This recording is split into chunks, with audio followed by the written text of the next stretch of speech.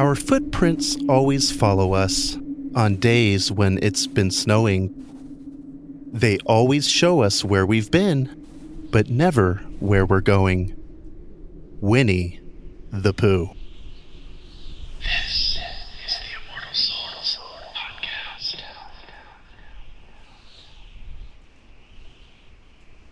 It was a brittle, early February night in southwest England, 1855. This winter had been an especially cold one, with heavy snowfall and temperatures hovering at freezing for weeks on end. With another impending snowstorm coming later that night, the residents of Devon County secured their livestock, battened down the hatches, and tucked in for another long and snowy night. We aren't sure when exactly the reports started coming in, but sometime on this night of February 8th, and perhaps the following couple of days, word quickly spread of mysterious footprints suddenly appearing in the snow around the Exe estuary in South and East Devon. These weren't any ordinary tracks. They appeared to be hoof marks, measuring around 4 inches long, 3 inches across, and between 8 to 16 inches apart, appearing mostly in a single file line. These footprints, or hoof marks, as the case may be, were reported from over 30 locations, covering a total distance between 40 and 100 miles. Who, or what, could possibly travel that distance on foot in a single night? Adding to the mystery, the tracks traveled right over obstacles rather than around them. Whereas someone might typically walk around a building or a large object, these footprints were shown to have walked right over high walls and snow-covered roofs. They traveled over houses, haystacks, and rivers. They traveled right up to doors. They led up to and exited from drain pipes. An excerpt from a news column dated February 18th from an 1855 issue of Bell's Life in Sydney reads, quote, "It appears on Thursday night last, there was a very heavy snowfall in the neighborhood of Exeter and the south of Devon. On the following morning, the inhabitants of the above towns were surprised at discovering the footmarks of some strange and mysterious animal endowed with the power of ubiquity, as the footprints were seen in all kinds of unaccountable places, on the tops of houses and narrow walls, in gardens and courtyards, enclosed by high walls and palings, as well as in open fields. The superstitious go so far as to believe that they are the marks of Satan himself, and that great excitement has been produced among all classes may be judged from the fact that the subject has been descanted on from the pulpit." Close quote.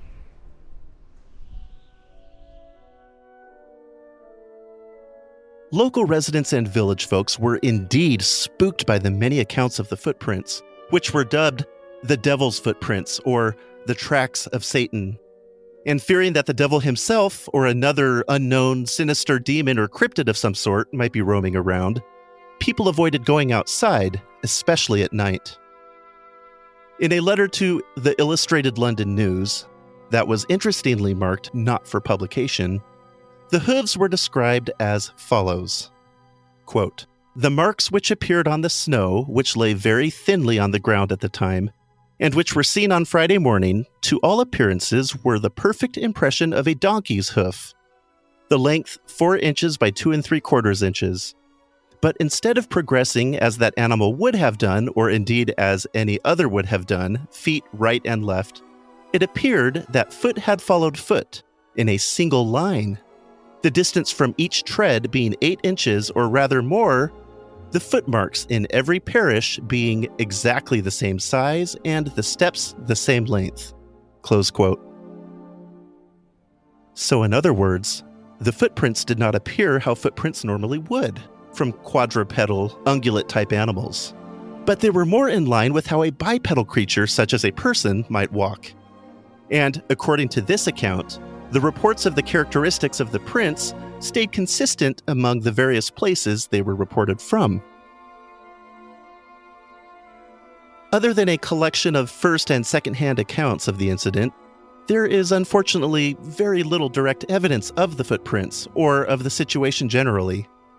In fact, the only known documents of the incident are a collection of letters belonging to a priest, the Reverend H.T. Ellicombe, who was the vicar of Clist St. George during the 1850s.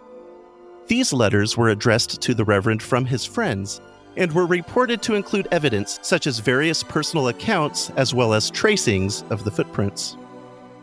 Nearly 100 years later, in 1994, the researcher Mike Dash collected all available primary and secondary source material and presented it in a book entitled The Devil's Hoofmarks, Source Material on the Great Devon Mystery of 1855.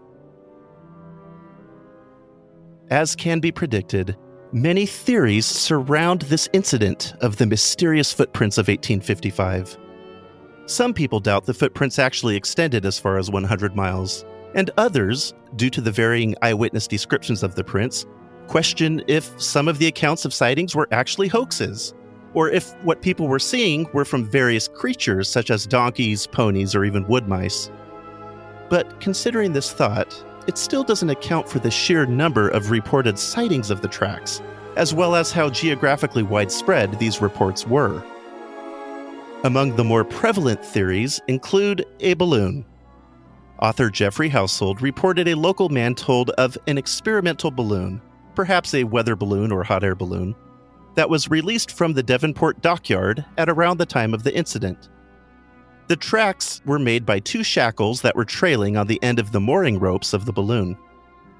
This might explain the hoof-like shapes of the prints, but skeptics feel that the balloon couldn't have followed the zigzag course of the prints, as its trailing ropes and shackles would have eventually gotten caught in a tree or other obstacle. Another theory, at least as it pertains to the footprints on rooftops, is that they were made by hopping rodents such as mice. Oh boy! When a mouse leaps, the footprint it leaves behind is similar in shape to a cloven hoof, due to the way its limbs move while jumping. This is one of the older theories dating back to the 1850s. The problem here, though, is that the prints seem to be quite a bit larger than what a mouse could produce. Some have suggested it might have been rain that hit the snow and froze, but this seems highly unlikely given the linear, uniform pattern of the tracks.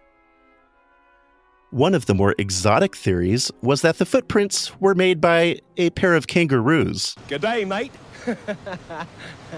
Let's put another shrimp on the barbie.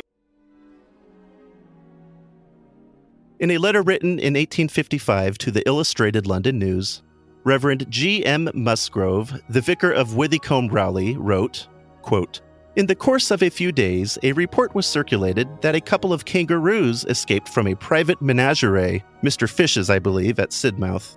Close quote. Later, however, Musgrove admitted that he made the kangaroo story up to ease the concerns of his parishioners that the footprints actually came from the devil himself. Another early theory, dating to 1855, suggested that the prints belonged to badgers, as a badger leaves a footprint larger than its actual size. This theory further postulated that the tracks must have come from multiple badgers, as they would have been awake at night and hungry for food, thus leaving footprints all over the place. Curiously, 15 years earlier, in 1840, the Times reported a similar case of mysterious footprints in Scotland. The tracks didn't extend nearly as far as the ones in Devon, England, but there are definite similarities nonetheless. The account states, quote, "Among the high mountains of that elevated district where Glenorchy, Glenlyon, and Glenokay are contiguous, there have been met with several times during this and also the former winter, upon the snow, the tracks of an animal seemingly unknown at present in Scotland. The print of the foot in every respect is an exact resemblance of that of a foal of considerable size, with this small difference, perhaps, that the sole seems a little longer or not so round. But, as no one has had the good fortune as yet to have obtained a glimpse of this creature, nothing more can be said of its shape or dimensions, only that it has been remarked, from the depth to which the feet sunk in the snow, that it must be a beast of considerable size. It has been observed also that its walk is not like that of the generality of quadrupeds, but that it is more like the bounding or limping of a hare when not scared or pursued. It is not in one locality only that its tracks have been met with, but through a range of at least 12 miles." Close quote. Is there any connection between these hooved prints and the ones from England? What made these prints? Who made these prints? Where did they come from, and where were they heading? Can this whole situation be summed up as a case of mass hysteria? Of folks succumbing to a sort of shared paranoia? Of people seeing, in actuality, a variety of different prints, but interpreting, perhaps without realizing it, what they saw as something connected? Or was there something more going on? Something stranger, something unexplained, and therefore something more frightening? We may never know what actually happened, but wherever the truth sits, the people of Devon, England, without a doubt, experienced something extraordinary one cold February night 166 years ago. Were they the devil's footprints? You tell me.